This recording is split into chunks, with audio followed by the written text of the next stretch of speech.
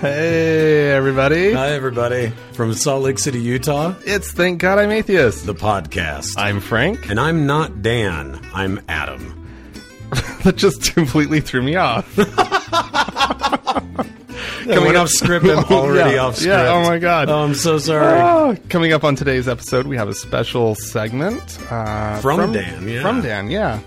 And so that'll be kind of fun. It's an interview that he did with his friend Jim in anticipation of his being out of town. That's why. Where is he? That's why he's not here. He's in Mexico. Oh, wow. Yeah. Lucky. Yeah, right? It's all right. We get to go to San Francisco tomorrow. Ooh, yeah. We'll probably talk more about that later. Yeah. So, but anyways, so here's the deal. Maybe some of you can recognize Adam's voice through all the garbling, voicemail, whatever. Because you guys kind of pretended like you didn't know me. That's what I know. I'm gonna come clean here. Oh boy.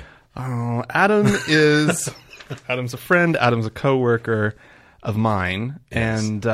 and we kind of. Well, he'd been listening to the podcast, and I was just like, Adam, we're wanting people to call in. Yes. I don't know that people fully know what it is that we're looking for. And I was yelling out loud explained it. enough when I was listening to the show. I'd be walking my dogs, and I'm like, oh, but you guys should have said this, or you should. And so that's why, when you're like, we have a call-in thing, I was like, yeah, I'm going to do it. I'm totally going to do it. And Yeah. but then I didn't know you guys were going to pretend like Adam calling from we're not sure where. And I was like, oh, that's adorable. And then we didn't even really talk about it. Yeah. And so in the episode, we're recording, and then all of a sudden we're looking at each other going, wait, do we know him or not? But I love that then when you suggested me coming and sitting in for Dan, Dan's response was like a producer from Lost. He's like, but continuity, everyone knows that, right? That we he's don't know him. concerned about the plot of the podcast. Yeah. So anyways, I don't think it's that big of a deal. I don't think our listeners are going to be all that upset at us or anything. It's probably Hopefully fine. not. Yeah, probably fine. So anyways, welcome. Thank you. Thanks for having me. This is really exciting. Of course, yeah. I'm nervous. Is that weird? That is a little weird. I know. Yeah, because we're sitting in a studio that you've been in I know. a bunch. Yeah, but this is your house now. It's your space. So I appreciate. Thank you so much for letting me be on. Yeah, Definitely. Of course. And for those of you out there in our listeners, you shouldn't really. I mean, the format's going to be pretty much the same. Yeah. The main difference being that, of course, that instead of what Mormons believe or something like that for our last segment, we're going to be doing that interview thing. Right. So that's really the only big difference today. Is that the point where I pull out an acoustic guitar and go, well, Frank, actually, I've got a couple things planned. Well, if you want to. I didn't really write a song. No. Okay. All right. Well, I think you said you kind of wanted to get I think started, that this right? one's a doozy. You Okay. know, when you're looking at sort of picking out articles to sort of talk about on the episode, and you always want to find that really great icebreaker one. And it's all in a headline, isn't it? So here we go. Pennsylvania judge dismisses case against Muslim accused of attacking atheist dressed as, quote, Zombie Muhammad. So apparently, I guess the gist of the story is that last October, this guy, Ernest Purse, was in a Halloween parade as part of the Parading Atheists of Central Pennsylvania. Oh, no. Okay. And there's a video. There's actually a video attached to the article, but it's very dark and you can't tell what's going on. And you can tell the guy made it on iMovie, which I thought was really funny for some reason. It's got the logo. In Yeah, the it's these, these words swoop in that say, watch me get attacked by this Muslim. It's really ridiculous. So, but you can't, it's really grainy. You can't see what's going on. Okay. But, he's walking along and he's screaming out, I'm Zombie Muhammad. I'm Zombie Muhammad. God. And he's got a sign around him, just in case anyone missed it, that says Zombie Muhammad of Islam. And there's another guy in front of him that's a zombie pope. And so there's this whole crew of these guys doing this.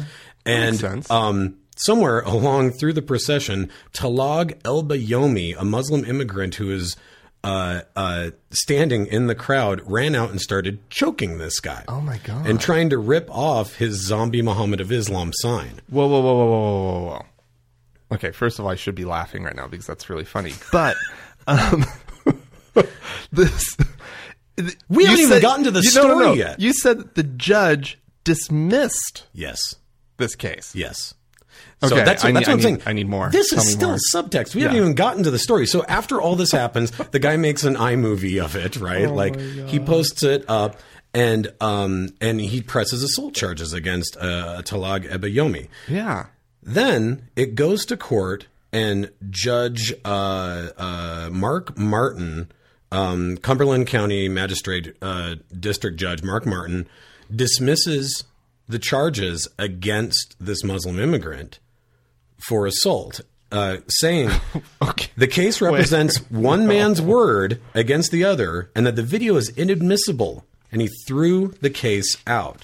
What? Now, aren't there witnesses? I mean, there's witnesses. There were witnesses. This is a parade. This guy, Judge Martin, claims that he spent 7.5 years living in other countries, and what you've done is you've completely trashed their essence, their being, and they find it very offensive. If I were a Muslim, I'd find it offensive. But you have the right, but you're way outside the boundaries of First Amendment rights. What? By being offensive? But isn't that the whole point of those rights? Is that it doesn't matter if you find it offensive, you can't choke other people? God. Yeah, you can say whatever you want. Like the Muslim guy, he could have come back and he could have gotten in the guy's face and gotten all verbal, all over his ass. Scream away, scream. Yeah. Freedom of speech. But he's the one who escalated it. He's the one who took it up a step and put his hands on Zombie Muhammad. I mean, and don't get me wrong, Zombie Muhammad is a full-on prick. Like, that is on that level of that same thing we always talk, that you guys always talk about, and I always think about, which is like, be outspoken, do your thing. But do you really expect to not have somebody possibly come out and attack you by being Zombie Muhammad? I mean, this is a thing that journalists have been killed for less than this. Yeah, but right? There is at least some level of like, I look at it and I'm like, I mean, you can't be that shocked that somebody showed up and started hitting you. No. You really can't. Okay. But not being shocked is totally different than a judge. Oh, no. I'm saying, oh, well, it's okay. No, I completely agree. I'm just like, well, we need to respect their culture and this and that. And I totally we have a agree. culture of freedom of speech in this country. And that's actually in the video what Zombie Muhammad keeps yelling is, this is America, this is America. And I'm not taking away from that. I'm not saying that I agree with the judge at all. I'm just saying that in the context of the story, you have to just stop for 2 seconds and go, what? You have to, right? You do. You have to. As I'm laughing all the way through this, sure, the guy's a dick. Whatever. I mean, you have to, right? He's Zombie Muhammad. He's Zombie Muhammad. So that's what I got. God. It just blew me away. But I mean, do we have to live in that world where we're going to kowtow to Muslims just because they don't do any sort of iconography? They don't. Okay, that's a sin for you. But me as a Christian, it doesn't matter. You have to come kill me? You have to come strangle me? Or me as an anything. Me as an anything. Or not that, me as a Christian. Yeah, but me as an exactly. An atheist. Yeah. Yeah. The show's changed drastically since last week. No, and I completely agree. But that's just it. Is it's like to have to, and you're absolutely right. And we do.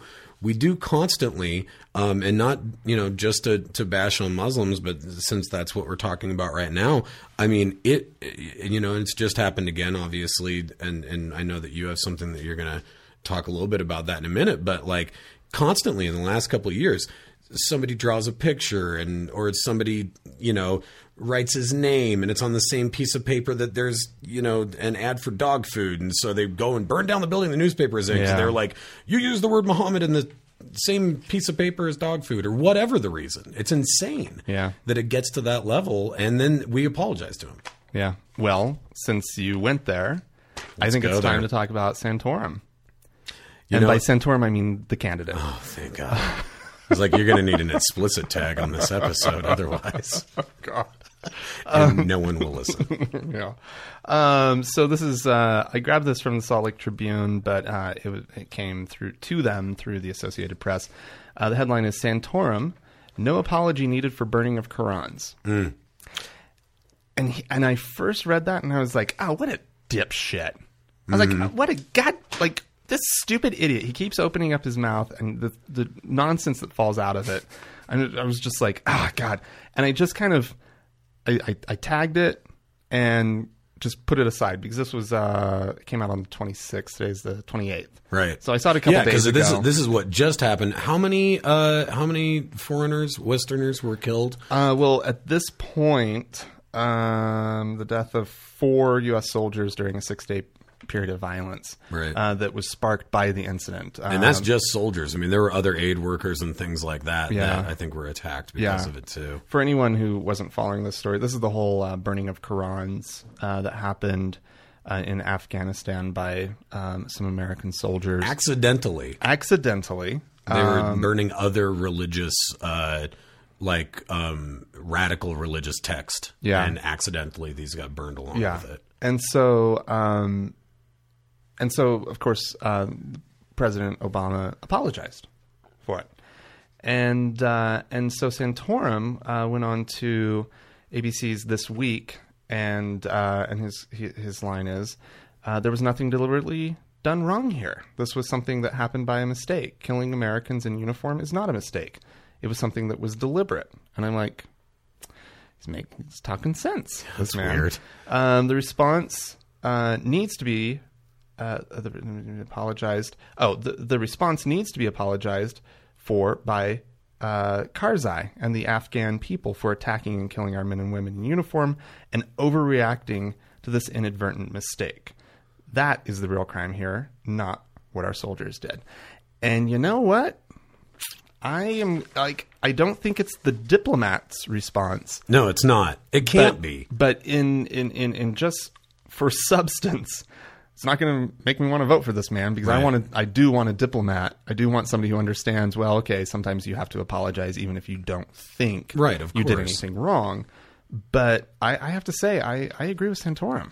Well, and so here's the interesting thing about that, though, and I do too. But the interesting thing about that, I think, is that, and this isn't excusing any kind of behavior, but when you're talking about third world countries that the majority of that country lives in poverty, I think it's a lot easier to see the way in which they frame their religion. And I'm not saying that as an excuse. I'm just saying that you besmirch something about their religion, you see the way they go after it.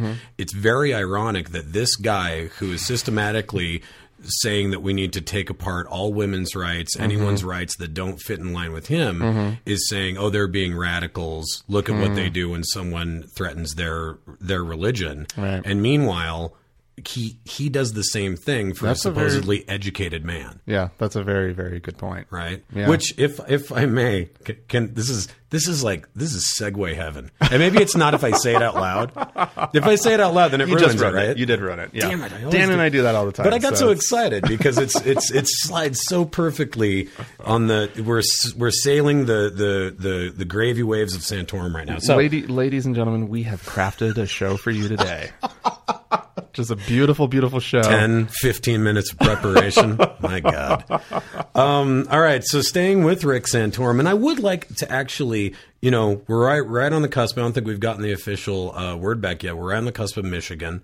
Right now we haven't heard back. Arizona went Romney, but Michigan's the big tell.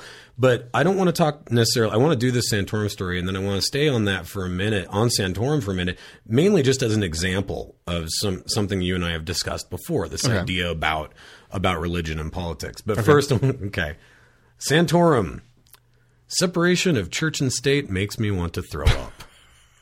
That's a direct quote. No, see. I know it seems like there's no way it can be. What's the source? It's gonna say makes me want to throw up, and then he's like, my hands, and walk out of the room. But it's not. It's literally sick to his stomach, needs some milk of magnesia kind of thing. Okay. And this is on George Stephanopoulos that he says this. My God. I don't believe in an America where the separation of church and state are absolute. The idea that the church can have no influence or no involvement in the operation of the state is absolutely antithetical to the objectives and vision of our country. To say that people of faith have no role in the public square, you bet that makes me want to throw up. Oh, no, wait a second. It's not the... there's no part of me that's like wants some litmus test that's like, oh, you have faith? Yeah. Out of there, man. Right. You can't run for that's no part of who I am and what I want for you for don't this want country. that absolution, but No. he does. I mean, that's the difference. Is that it's like he thinks that's what people like you and I are calling for. yeah. He thinks that when we say separation of church and state, that it means, well, you can't have faith and run for office. Yeah, well, and that's the crazy part. That's bullshit. It's like, and not to mention, it's literally the craziest it's the craziest paper bowl argument I've ever heard anyway, because when somebody wants to act outraged and be like, you might think that you can take away my religion, but you can't take away. And it's like, who are you talking to right now? Whoever said that to you? I can think it's funny. Right. I can sit on your little podcast and giggle about it, but it's not going to hurt Rick Santorum.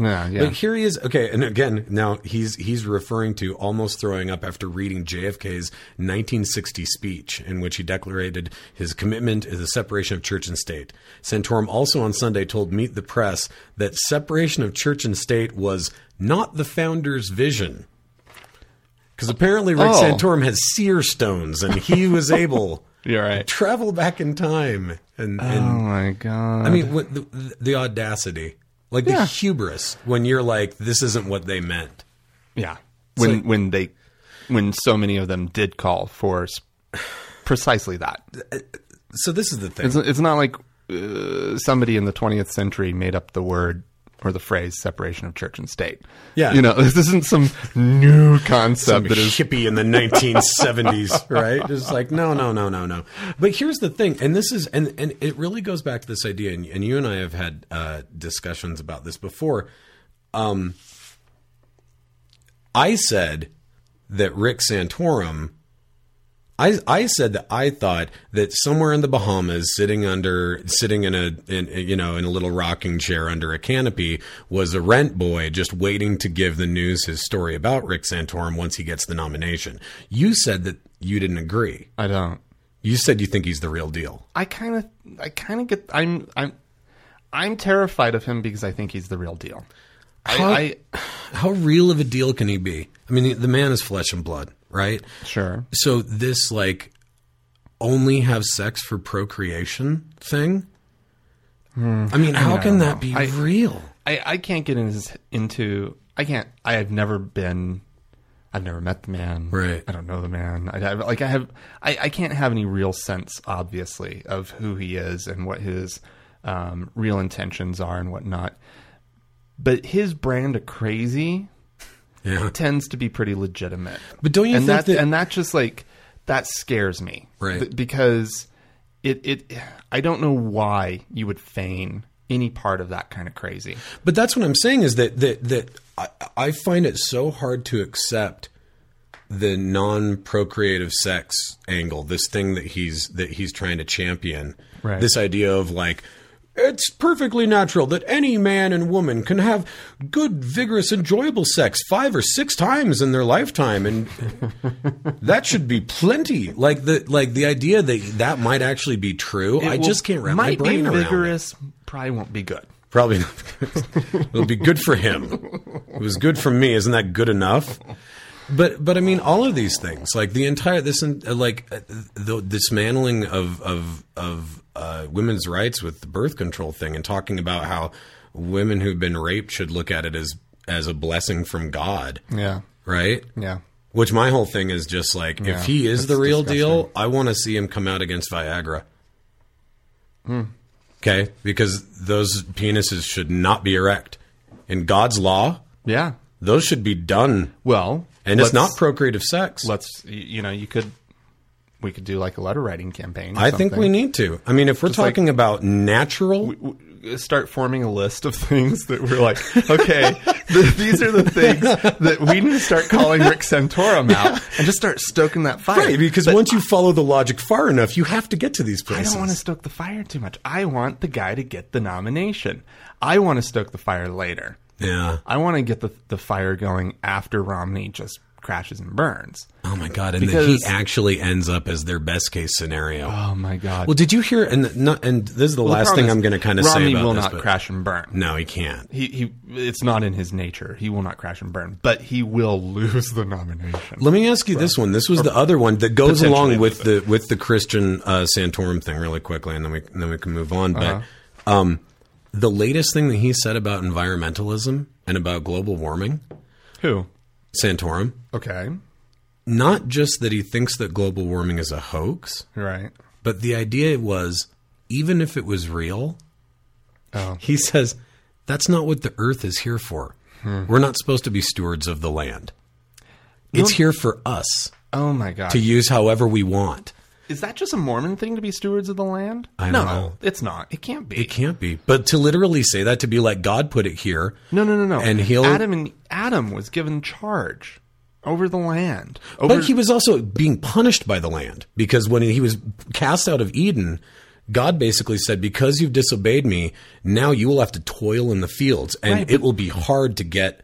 It will be hard to get grain or whatever it is, your daily bread or whatever. Sure. But I always thought that there was, and again, this might just be the whole Mormon thing, but I always understood there to be this obligation given to man to be a steward over the land. Right. And to take care of the land, and to take care of the earth. And that's what stewardship is all about. It's about caring for this, for the land, so that it gives back, and this all of a sudden the millennium's right around the corner, and so we don't have to be good stewards anymore. And I know that's how my mom thinks, right? Because I've talked about the climate change with my mom, and she's like, well, even if it is changing, does that really matter? The millennium is right around the corner. And she's like, and like all these prophecies, we know things are going to get bad. It's this weird self-fulfilling prophecy, except at the end, the final last thing that's supposed to happen doesn't happen. Right. Well, it's like a carpet warehouse that, is going out of business. And so they're like, it's all got to go. We've got 3 days. The prices are so low.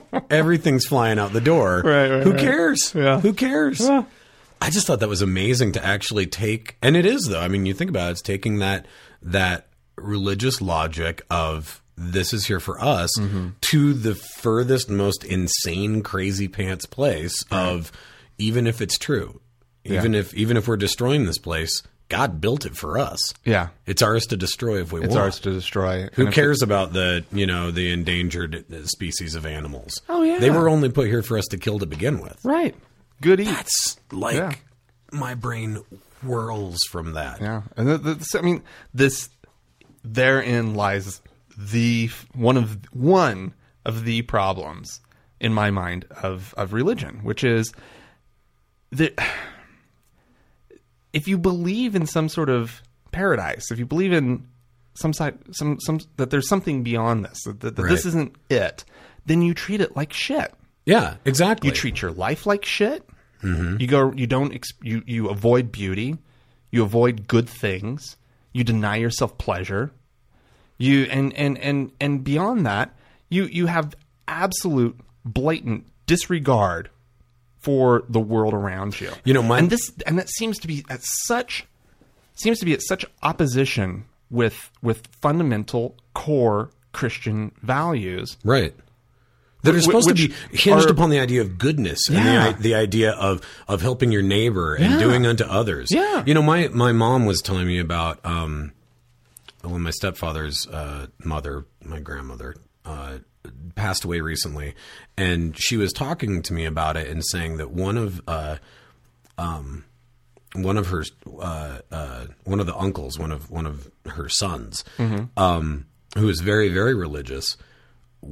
They were there at her bedside while she died, and that this one son who was very, very, very religious was so not there emotionally. He was there physically, and he was kind of helping out, and all this. And she said it never occurred to me until then that this idea that he's not at. I mean, of course he's sad; it's his mom, but he's not as concerned. Because he thinks he's going to see her again. Right.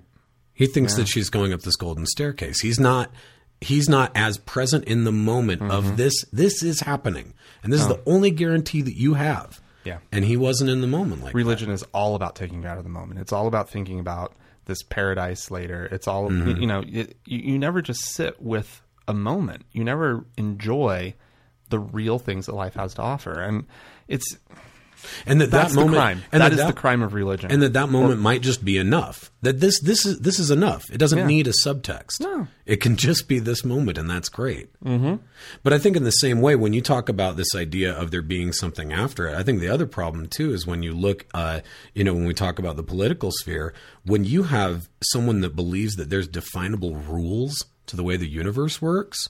Mm-hmm. Those that get some things and those that don't get others, and that there's some plan there. Mm-hmm. I mean, if you were a really religious politician, how could you, regardless of if you're a Republican or a Democrat, if you were really religious and you looked at poor people, there has to be part of you that frames that in a way of something that they've done to deserve their lot in life. Oh, yeah. And something that you did to deserve yours. Uh-huh. Right?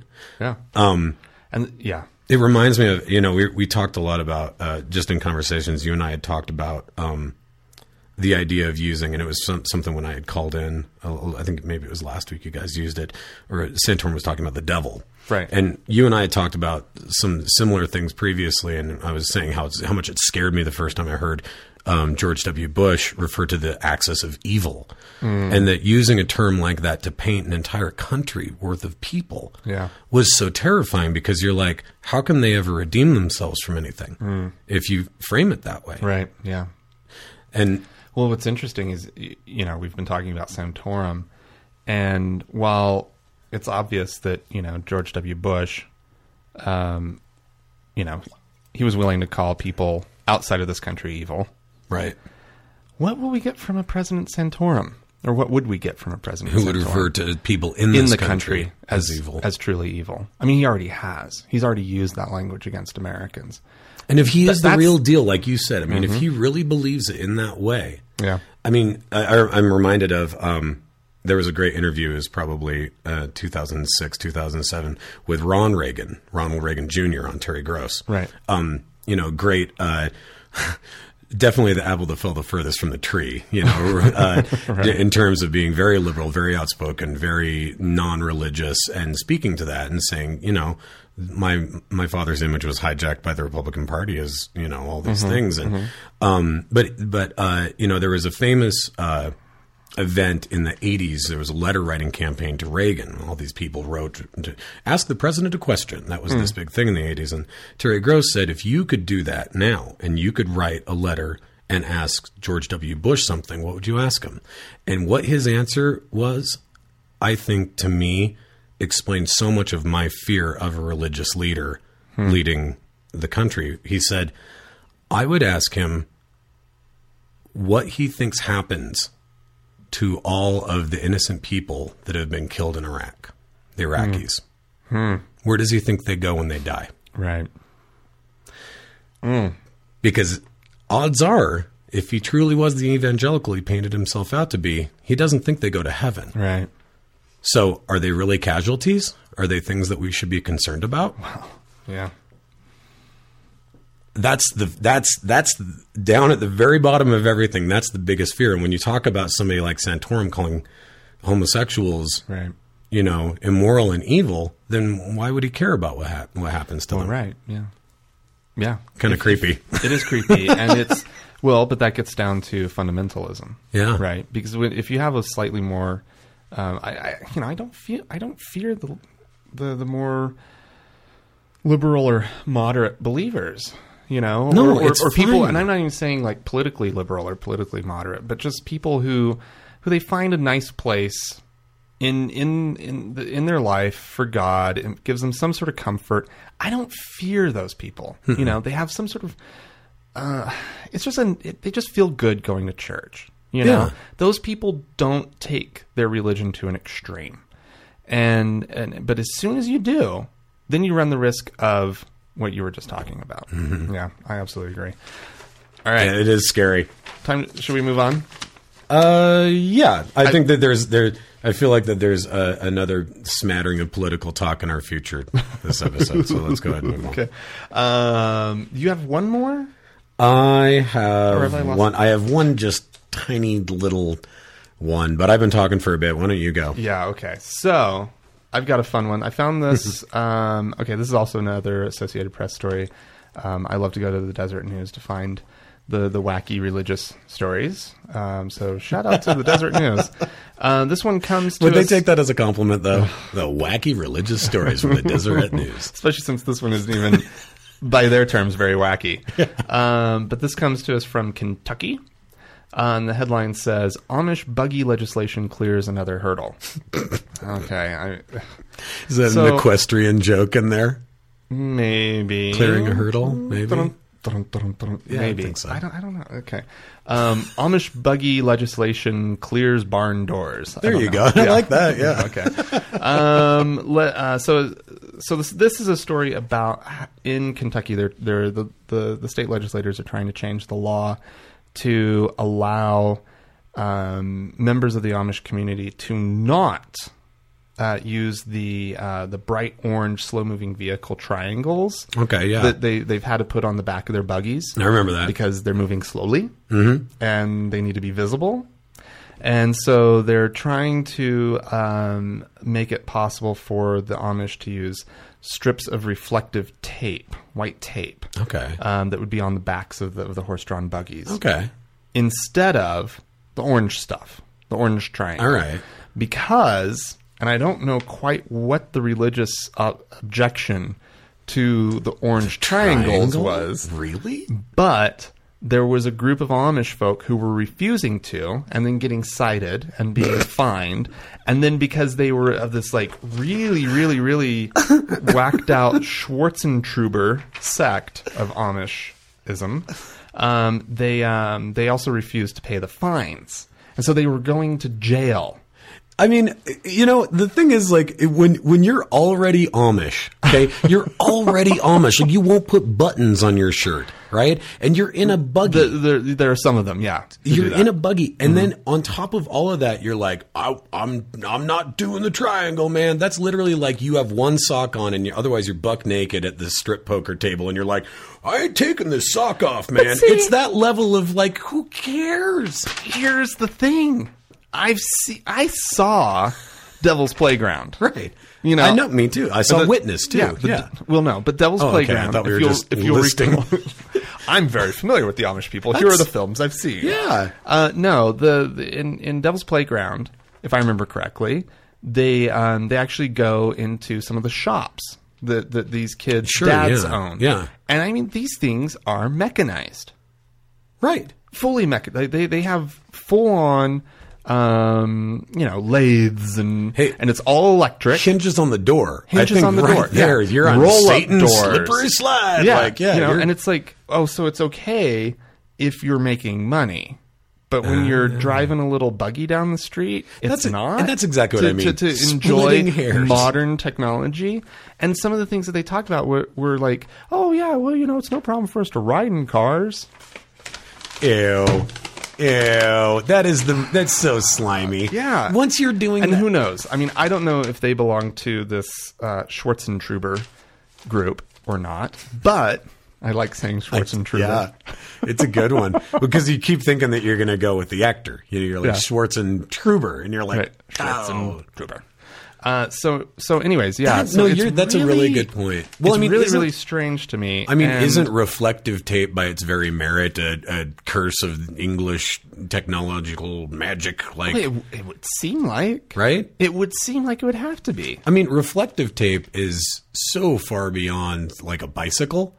Like a bicycle's like, you know what I mean? Like that's lever pulley magic. There's but some like magic that goes. Reflective tape? Mm-hmm. That's like, it has to come from a factory and they have to it's like layered, you know? Yeah, and then it's like aluminum, so it was cut somewhere. There like were elves involved in the process somewhere.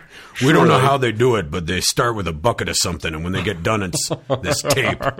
It glows in ways that ain't Christian or goodly. Tape. It's not. What do they say? Simple? No, that's not the word. She keeps saying it in Witness. That's Kelly McGillis, isn't it? I don't recall. I think it is. But she says to what's his bucket? Harrison Ford. Plain. So apparently white reflective tape is plain, but the orange triangle's a little too flashy. How much tape are we talking about here? We are talking about 100 square inches. That one of the bills calls for at least 100 square inches of tape on the buggies, and another one of the bills calls for 200 square inches. Well, this So is there's even like competing. This is getting a lot of attention. This is some like right now. rabble-rousing Amish that are just like, we don't want to do the tape, and we're not doing the triangles neither. You're just going to have to deal with us doing nothing. Yeah. Well, when the semis come barreling down on them, Which and apparently it's happened. Oh yeah. And so This is a big issue. Amish people, I know you're not listening. They're not. And if you are, shame on you. Shame. Go churn some butter. Are you kidding me? Go work the lathe. Yeah, so Amish people... I'm taunting the Amish. That's the high road right there. Amish people, come on. It's really... Like, I totally respect the whole living simply thing. I think that's great. These people when either let's see what I would say these people are going to survive the zombies. Oh yeah, these people are going to survive the aliens, and these people they can raise the shit out of a barn. I mean, in a way that you would just wouldn't believe. Do they vote? Do they participate in the system at all? Do you know? No, I can't even think. I don't even think they consider themselves part of like society. Do they? I don't know. It's an interesting. I don't know.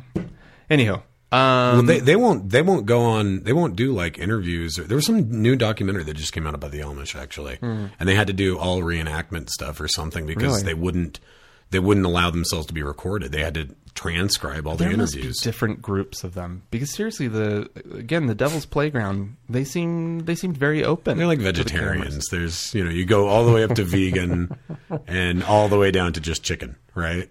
All right. Yeah. Right. Well. Or pho. I'll eat pho.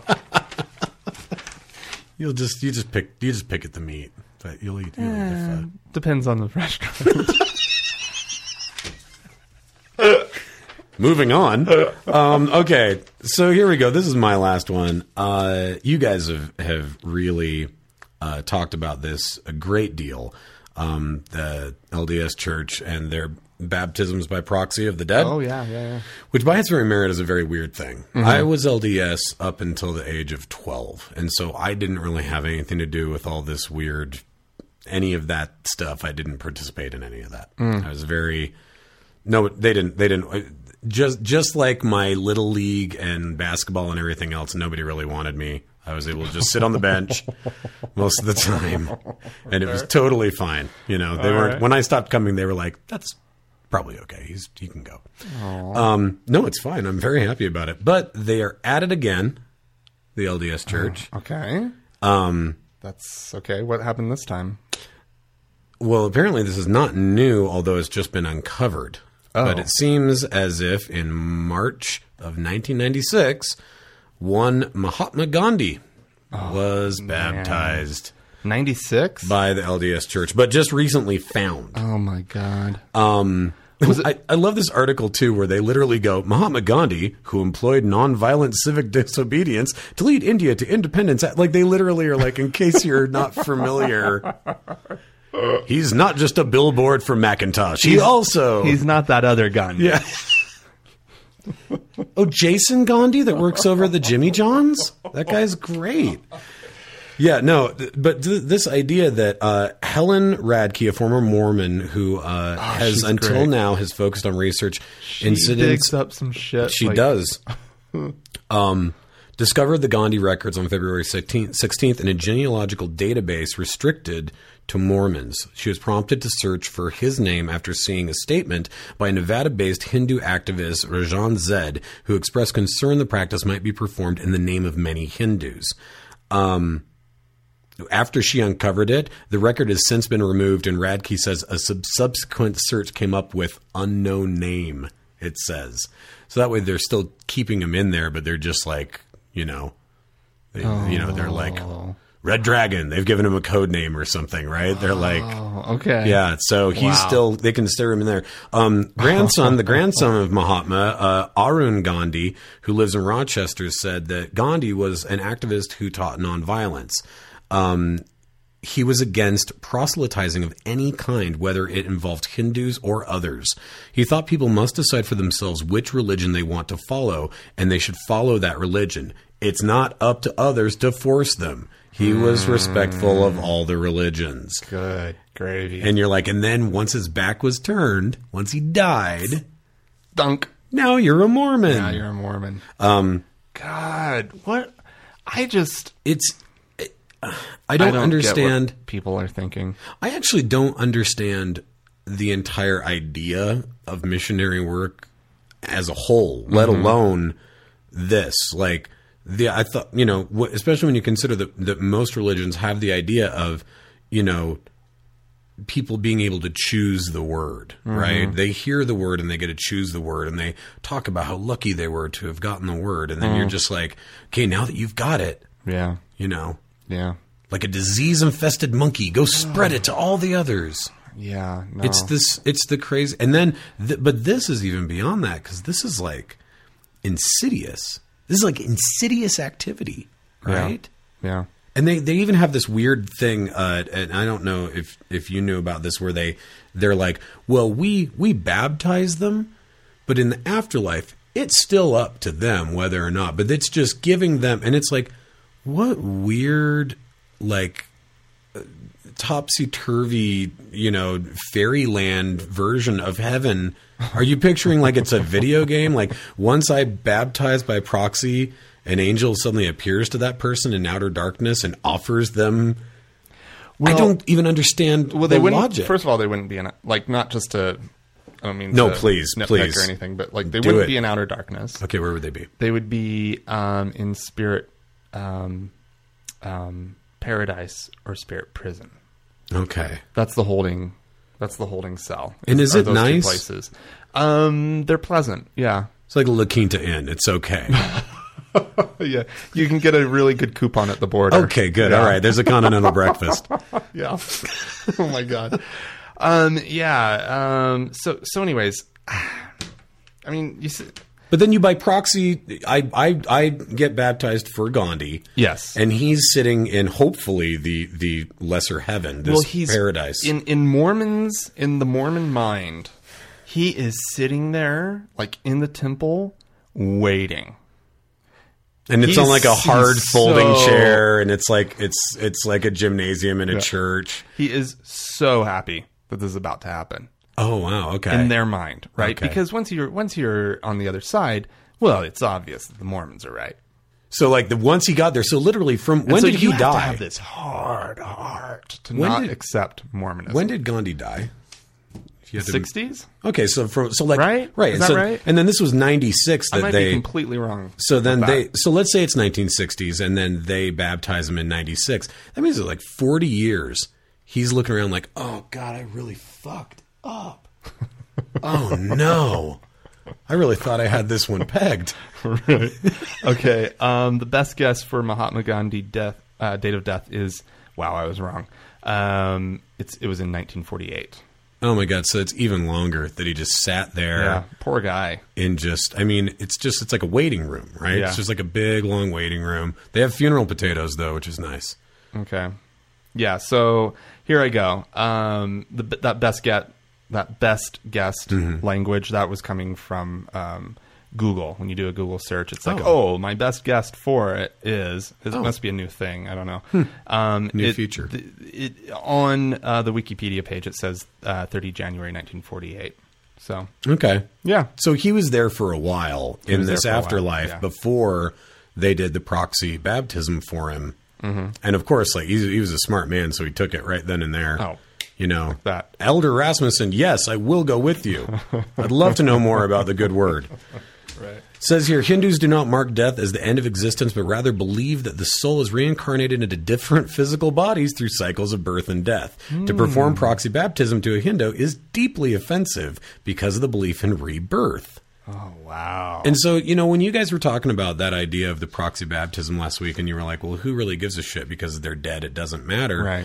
In that way, it's like, that matters. That's rubbing your face in it, man. I think as people find out about it more and more, they're going to be more and more offended by it. I would be so offended if somebody I loved that was outspoken in their own belief structure and was famous for that outspokenness was baptized like that. I would be like, that is on purpose. Yeah. That's not just done because you wanted to save him. That is, you did that on purpose. You knew that would be controversial. Well, I've got one last thing. Yes. And it's just a really, really good response to this. We don't even have to talk about it much. But are you familiar with the website alldeadmormonsarenow.gay.com? Well, it says this wonderful... It's like alldeadmormonsarenow.gay.com is the full name of it. alldeadmormonsarenow.gay.com. I think that's what it was. Let me double check. All So dead, it's just like Mormons. I mean, you talk about a proclamation. Yeah, all dead Mormons. alldeadmormonsarenow.gay.com. Oh my god! And so you go to this website. We're going to put a link up on our website on the blog, and or you can just type it in, alldeadmormonsarenow.gay.com, and it comes up with this wonderful rainbowy banner, and it says, sadly, many Mormons throughout history have died without having known the joys of homosexuality. With your help, these poor souls can be saved. Simply enter the names of your favorite dead Mormon in the form below and click convert. Presto, they're gay for eternity. Oh my god. There is no undo. Single button, easy to use interface. Yeah, super easy. I absolutely love it. It's and awesome. and I think that is maybe one of my favorite things when it comes to, in particular, the gay community speaking out against this bigotry that constantly crops up, is that the gay community is significantly wittier and more interesting and has a better sense of humor than any of those other societies. And they are able to make fun of them in a way where a lot of times they don't even know that they're being made fun of. Yeah, I think Mormons will know they're being... Well, they may not know that they're being... Oh. They would look at it and be like, how dare they? See, how does that work? The homosexual agenda strikes again. I knew Grandpa James well, and I know for a fact he never would have accepted homosexuality in the afterlife. We all knew they had a recruitment process. Well, now, ladies and gentlemen, there's a website for it. Proxy gay. I absolutely love it. Well, you know, I told you this before that, you know, you and Dan have talked about wanting to start your own church. Right, yeah. And then doing the same thing and doing proxy baptisms to dead religious figures to get them in your church. I still say that the best thing that you could do is create proxy Facebook pages for all those people and get them to like your church. Because in this day and age, that is 1,000 times more detrimental. More powerful. Yeah. Where it's like, can you imagine if all of a sudden, like, your dead grandfather's name pops up in your newsfeed and says that it likes, thank God I'm atheist, and you're like, Grandpa, what are you doing? And you've got a picture of him up there and everything, and you're like, what? What's the big deal? Yeah. What's wrong? We're saving him. Yeah. That's all we're doing. He exists, yeah. Well, brilliant. 424-666-TGIA. That's 424-666-8442. That's the way that you can call and leave a voicemail and give your 2 cents about anything you've heard today. And if you leave a good enough voicemail, they might let you be on their show. And you can always email us at podcast@thankgodimatheist.com. You can follow us on the Twitter feed. I do apologize. I really haven't been updating it all that much, but please, feel free to follow it. It does let you know the moment that a new episode is up. So that's kind of nice. Yeah. If nothing else, it'll let you know that if you're into instant Twitter. gratification. And that's TGI Atheist that you can follow us on Twitter at. All right, we're going to take a quick break, and what we're going to listen to here during our break is from Reverend Don Hamer. Okay. I wanted to say Hammer, but there's only one M. So Reverend Don Hamer, we'll see how he says it here in a second. And this is from the 7 Reasons campaign, which is the 7 reasons why Obama is not a Christian. So Ooh. enjoy. I'm Reverend Don Hamer for the Christian Anti-Defamation Commission with reason number 5 why Barack Obama, who claims to be a Christian, is not a Christian by any biblical or historic standard. In a New York Times interview in 2007 entitled Obama, a Man of the World, Obama fondly recalled the Islamic evening call to prayer as, quote, one of the prettiest sounds on earth at sunset, unquote. According to the article, Obama went on to recite its opening lines with a perfect Arabic accent. Allah is supreme. Allah is supreme. Allah is supreme. Allah is supreme. I witness that there is no God but Allah. I witness that there is no God but Allah. I witness that Muhammad is his prophet.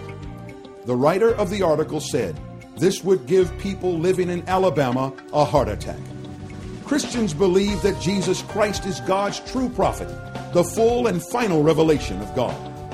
No true Christian can say the Muslim call to prayer is a pretty sound, because it is a direct challenge to the truthfulness of Jesus Christ as the Word of God made flesh.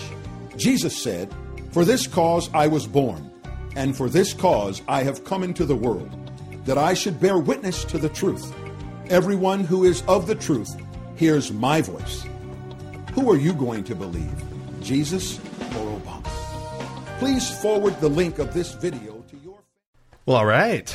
You only get 2 choices, Frank. And they are. Jesus or Obama. That's who I get to believe. That's it. Who are you going to believe? I'm going to go with Obama. You would. Sorry. Yeah, sorry, everyone. Because he's living and breathing right in front of you, and Yeah. you can prove that he actually exists. Yep. That's about it. That's why I would choose to believe him. Yeah. Okay. So this is a really this is from the Christian Anti-Defamation Commission, and they are just all ups in arms about Mr. President Barack Obama. Does the most powerful religion in the United States of America really need a defamation league? Yes, according to them, they would. Yeah. Okay. So what I Surprising. want to say is, he seems to have really, really take umbrage with the fact that Obama went on to recite the opening lines of the call to prayer, the evening call to prayer. Yeah. And then he recites them. Yeah, he does it too. He says the full thing, which actually isn't that just one of that line right there? Isn't that like one of the 5 tenets of Islam? Is to just basically say that there is no God but Allah. Yeah. And you say that like 3 times. Yeah, or it's something like that, Beetlejuice. and If you say it 3 times, because they don't believe in baptism. Yeah. They believe in just saying this thing 3 times, and then you're Muslim. Mm-hmm. Yeah, all you have to do is submit. All you have to do is submit. You know, although he wasn't in the act of submitting. At the same time, though, I do like that there's some. I mean, it has a very a moron says what kind of like junior high mentality to it, where it's like he said it. Did you hear him say it? He said there's no God but Allah. Like a religion based on that it totally principle. is. There's a gotcha in there that's so, and because you're absolutely right. You could do it to him. You're like, yeah, but dude, you just said it too. You said it. Yeah, that means no, you're dumb too. Now did you know that you're now Muslim? Yeah, and you're a Muslim now, dude. Reverend Don Hamer. I'm going to go tell everybody. Yeah. I just like the idea that a true Christian would in no way find that beautiful. That you owe it. You owe it to You owe it to God.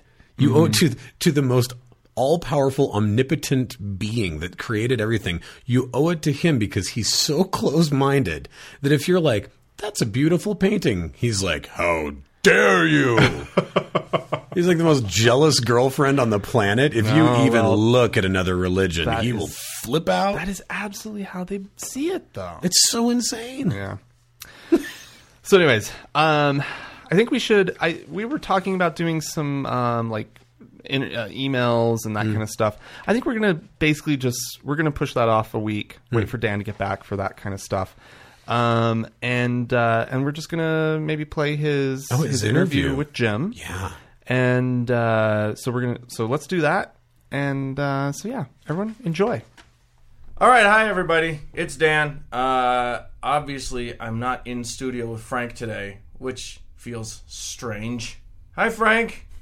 Anyway, I'm here for my segment with a good friend of mine. What's your name again? Jim Tabry. Jim. Right. Can I call you Professor Tabry? You can call me Dr. Tabry. Can I call you Hair Doctor Professor Tabry? Yes. Okay.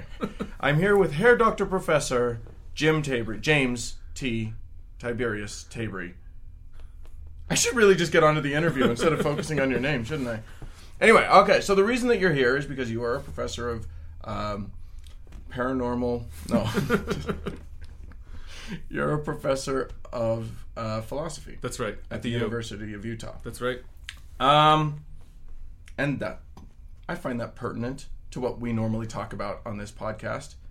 So what I wanted to talk to you about, I actually mentioned you on our podcast a couple weeks ago because we were talking about this crazy guy and his website, which I believe is called Jesus-is-savior.com or something like that. And it's the most delightful treasure trove of crazy conspiracy theory that I've ever... But with a Christian bent. Oh, totally Christian. Huh. It's entirely Christian, and it's all about how 9/11 was an inside job, and somehow that has to do with Jesus. Yeah, that's a good one.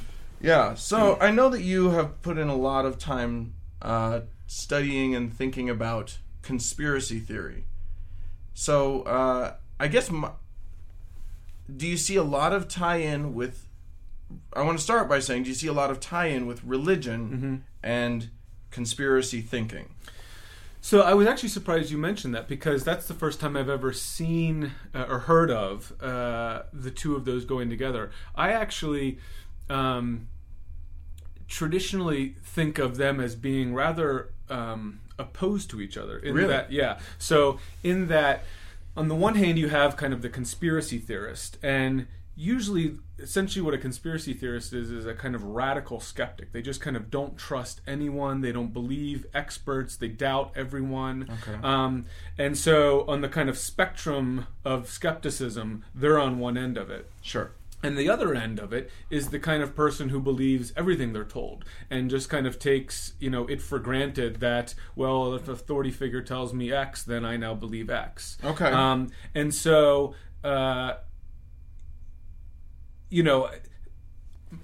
my sense of people with a religious bent are more likely to kind of be in a position to welcome being told by authority what to believe. Right. And so it's at that end of the spectrum. You Okay. can call them an authority theorist, right? Or an officialdom theorist. They just take the authority or the expert for granted, and that's what they believe. Whereas a conspiracy theorist is kind of on the other extreme. And so that you found someone who's kind of managed to pull these together is fascinating. Well, okay, so here's where I'm going to challenge you on this. Okay. I have in my like cursory reading of psychology, I've seen a lot of talk about human beings being hardwired for belief of some sort. And it seems to me that whether it's belief in what a mainstream group believes or belief in a fringe group, Right. it still ends up being a belief system. So if you believe sort of the received idea of what happened on 9/11, Yeah. then that's one thing. And then far from being like true skeptics, I think the 9/11 conspiracy theorists, to me, seem like just believers on the other side. To me, a skeptic isn't a person who believes. A skeptic is a person who questions. Yeah, they doubt. And doubt is fine with me. Doubt's but that doubt is the opposite of belief, right? But these conspiracy people, if you ask them, are you do you believe that this is how it goes? They have a belief system in place. Yeah. It's just on the other side of the issue. So I don't think I necessarily disagree with that. What I would say is, here's a way to think about it. So you're right, everybody has beliefs, and you kind of, you have beliefs for a variety of different reasons and a variety of different things. One way to kind of distinguish the conspiracy theorists from other folks is, who do you take to be reliable sources of information and evidence? Okay. So for most people, if a scientist says, well, this is what we know about cancer, or this is what we know about climate change, Right. or this is what we know about how species have changed over time. Correct. You just you say, well, I'm not an expert and they are, and so I'll take you at your word that if smoking causes cancer, then smoking causes cancer, and if kind of human generated, I believe that you've done That's right. appropriate research. Yeah, there's your a kind of- peers have reviewed your research. Yes. There's a a system in place that generates reliable knowledge from Right. experts, and because I'm not an expert, I take them at their word. Right. And whereas for the conspiracy theorist, oftentimes there's a skepticism of even that, right? You kind of doubt experts, in part because they might be on it, in part because they might be kind of being fooled along with everybody else, and so it's kind of what you find is they're just skeptical of sources of evidence and information that many of us just take for granted, Okay. like the free press or experts. I find that I'm interested in the fact that you haven't seen connection between religion and conspiracy, Yeah. because I've seen it multiple times. And I'll give you another example. I'm not going to actually name this person, but there's a person that I'm aware of Yeah. who's in my life, who is a staunch Mormon, very, very, very, very strong believer in the faith. Also has a very interesting fascination with crop circles, Yeah. and what's interesting and unique about Mormon theology is that they actually can allow for extraterrestrial beings, because they have a sort of planetary system of belief, and they have a polytheistic idea of there being many, many gods. There's only one God for us, but there are many, many gods in the universe, and they all have their own groupings of people, and so it's possible that there are people from other planets. But I do see people working strange conspiracy theory into their theology. So I guess I've always linked them together. But in yours, but you found that not to be the case. Well, I should say, I haven't done empirical surveys where I think it would be fascinating to do that, to kind of, go to, conventions of conspiracy theorists and see what other kind of beliefs they hold. Yeah. But here's one way you could start to think of them linking together. If either the essence of your religion or if just part of your religious belief, holds in it this sense of kind of there are being outsiders that are trying to attack you, and there are people that are trying to kind of oppress you or keep you down, right? There are folks that are trying to kind of prevent the truth from getting out. That could lend itself to a religious worldview, which also aligns quite nicely with conspiracy theories. Sure, right? If you kind of, because the essence of a conspiracy theory is there's this kind of official story out there, and it's being perpetuated and covered up by a kind of secret few with malicious intent. Could this be Santorum's Satan? Could be. Did you see the recent comments that that were unearthed of Santorum talking about Satan? Yeah, I can see how one could say that Satan is perpetuating a big conspiracy theory. Satan, right? Or the homosexual agenda, which right? is Satan too, right? Or liberal media bias, which is Satan too. Right, yeah. Yeah, no, I think that's exactly it. Any kind of sense of, there's this kind of secretive few who are trying to, without transparency, trying to secretly kind of foist an agenda on us, right? That's just a crucial part of a conspiracy theory. Sure. And it could be, what they're foisting on us is that, a lone gunman shot JFK, or that, a small band of angry terrorists from the Middle East flew planes into buildings. Right. I have heard them try to foist that on me. We've all been foisted. there is mass foisting going on. That's right. Yeah. Well, so do you find that there's a political leaning to conspiracy theorists? Do they tend to go one direction or another? Or is it pretty universal? I think it's something more universal about being human. So here it's helpful to kind of think about, well, what's the attraction of, why are people drawn to conspiracy theories? Yeah. And I think things that they're drawn to kind of defy political boundaries. So Cool.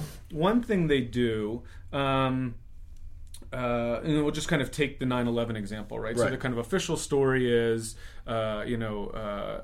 angry terrorists associated with Al-Qaeda from different countries in the Middle East hijack several different planes, fly them into the Pentagon, fly them into the World Trade Towers, attempt to fly them into the Capitol, but get knocked down. Right? And there's lots of evidence that suggests that's the case. Sure. Right? But there's... For instance, video of planes flying into them. buildings. That's right, exactly. And evidence of debris, surrounding these things. Right. But there's also, there's also kind of what you might call anomalies or holes in the official story. So, in addition to the 2 World Trade Towers that fell, Building 7 was right next to it, and it went down as well, even though no plane fell into it. Right. And so the official story is that the result of falling debris from the World Trade Towers kind of just fundamentally took out important structures in Building 7, and it falls as well. Right.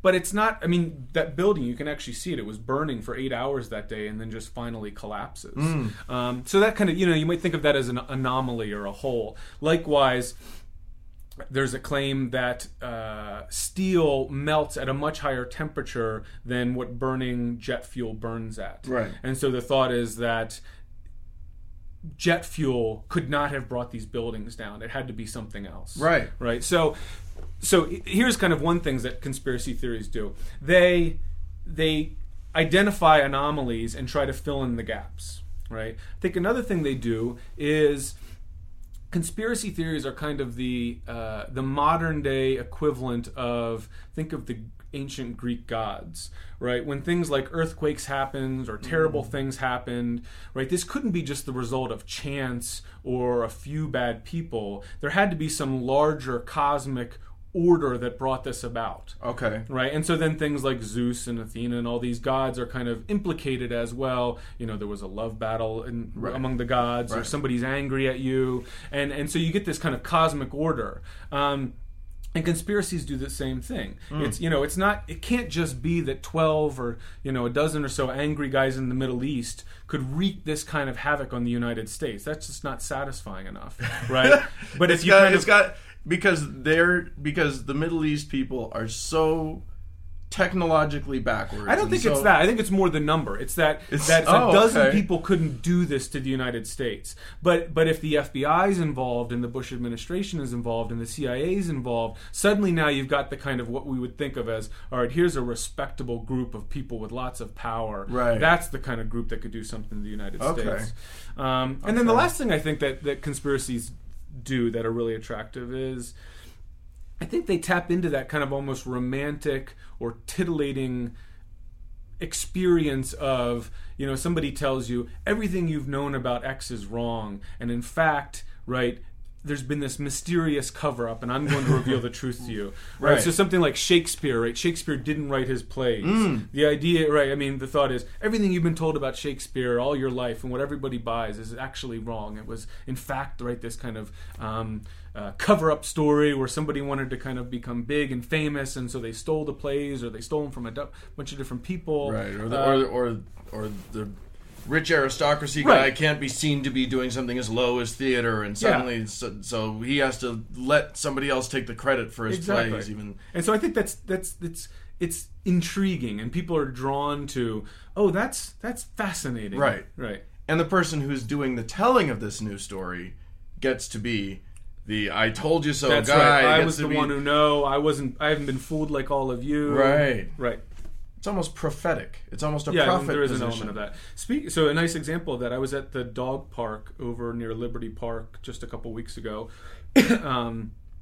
And this guy, I didn't bring it along, this guy comes into the dog park. He has dogs, but he also has flyers, and he's passing out flyers telling people about 9/11 and how the government's keeping you down and how all the big television broadcasting networks are in on it. Yeah. Oh, that's amazing. Right, and he's kind of tell your friends, right. There was this sense of there was this kind of prophetic missionary aspect to what he was doing. That's amazing. And felt obligated to go out and inform the public. Probably spend his own money on the flyers. Oh yeah, you could tell they were typos and they were printed right off of his own printer. Yeah, you're gonna have to get me that. I'm gonna have to I'll see give that. you a copy. I'm gonna have to see that flyer. Yeah, that's amazing. That's awesome. If we do get it, we'll try and post it on thankgodimatheist.com. Okay. All right. Yeah. So did you talk with him for a while, or?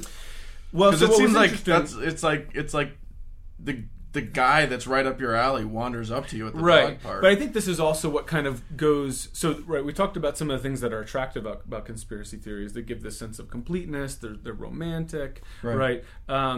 What goes against them, I think, is often when you encounter these people, right? They just seem paranoid and radical and unhinged a little bit, right? And oftentimes they pull together things that just don't seem like they should be pulled together, right? And so I think it's that kind of.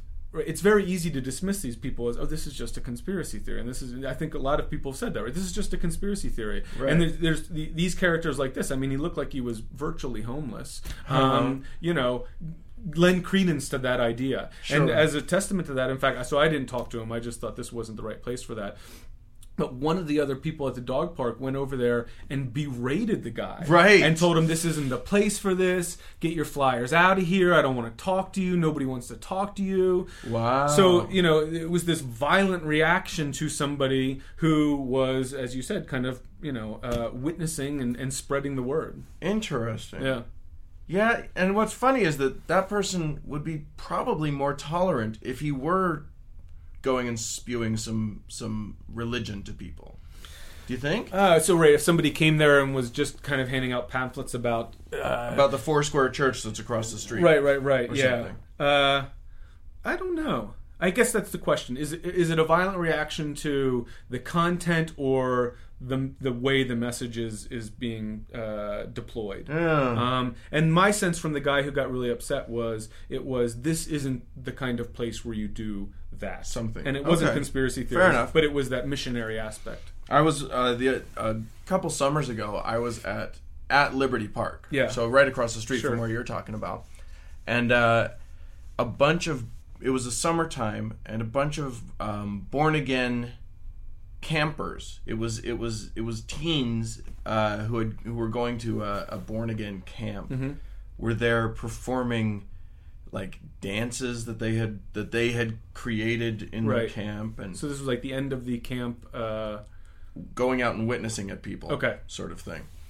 And so, of course, I wandered over and watched what they did, and it was cute. It was an obvious message and whatever.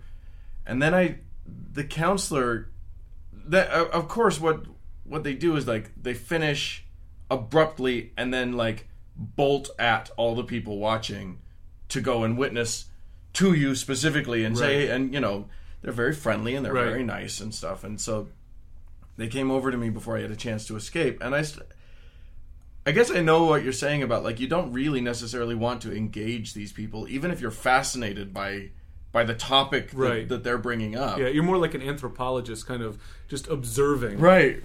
And when they engage you, it becomes very uncomfortable, and you're just like, And I did talk to this guy, and I like started to ask him like questions that I had about the Bible, just to see what his answers would be. Yeah. And of course, they have very, very pat answers to everything, including just flat out denial of certain things. Even though this guy knew his Bible backwards and forwards, I start to present him with contradictions, and he just wasn't having it. Right? Yeah. I mean, I was asking him if he was a Bible literalist, and he said yes. And I said, so how do you reconcile the fact that the first 2 books of the Bible are basically contradicting accounts of the creation? Right. And he was like, no, they're not. And I said, well, yeah, like the creation happens in different order, and he's like, no, it doesn't. Oh, okay. That's great. Well, so I think you are getting at something that it seems to me is similar between your kind of run-of-the-mill conspiracy theorist and somebody who, whatever the religious bent, is evangelical. And that is, I think you're right. There's this sense that they have access to privileged information, and others, the world is dangerous if this message doesn't get out. Right. And it could be their souls are in danger, or it could be, the existence of freedom and liberty is in danger. Right. And so there is this sense of we need to kind of inform the folk so that they can be aware of Satan or the secret Illuminati. Take your pick. The whole proselytizing notion of... I mean, and I guess that is part of it, is that with conspiracy theorists, they do... It's not like they want to keep it to themselves. It's not like they're like, oh, I've discovered this thing. Because if they thought about it, there's nothing they can do about it. You know, if the guy that approached you in the dog park really sat down and thought, is there anything that I can do Stop the CIA. to stop the CIA from assassinating the next president? Right, yeah. He knows he can't. Right.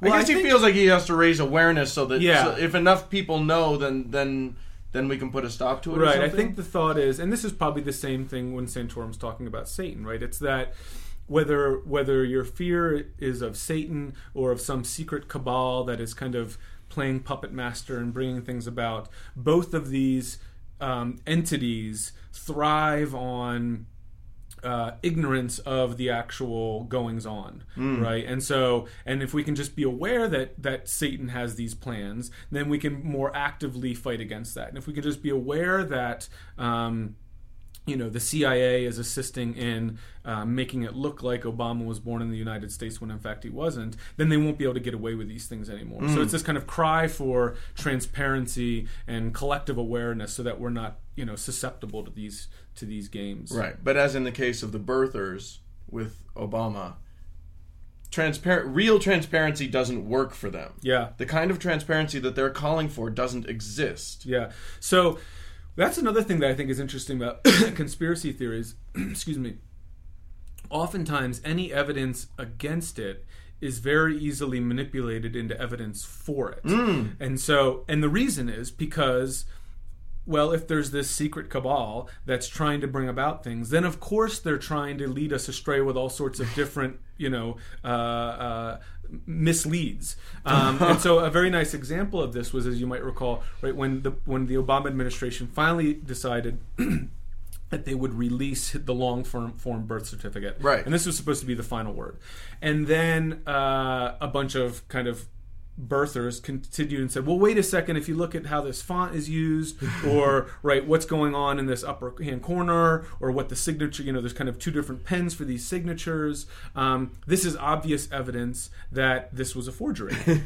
And so then the technical people that work with PDFs or are familiar with what birth certificates in Hawaii 50 years ago look like, they say, no, actually this can be accounted for by A, B, C, and D. Right. So then I should have brought this quote. Then the person, the birther, comes back and says, well, this is planned all along. They intentionally put in these kind of easily disprovable forgeries so that we would come along and charge forgery, and then they would, and we'll look like idiots. That's They're right. Just trying but to, this was planned all along. It's a trick. That's right. You know what that reminds me of is the and I know that you were raised with this belief, the 6,000 year, the young Earth belief. Right.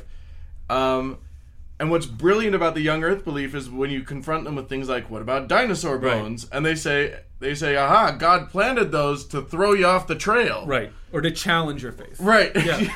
Right.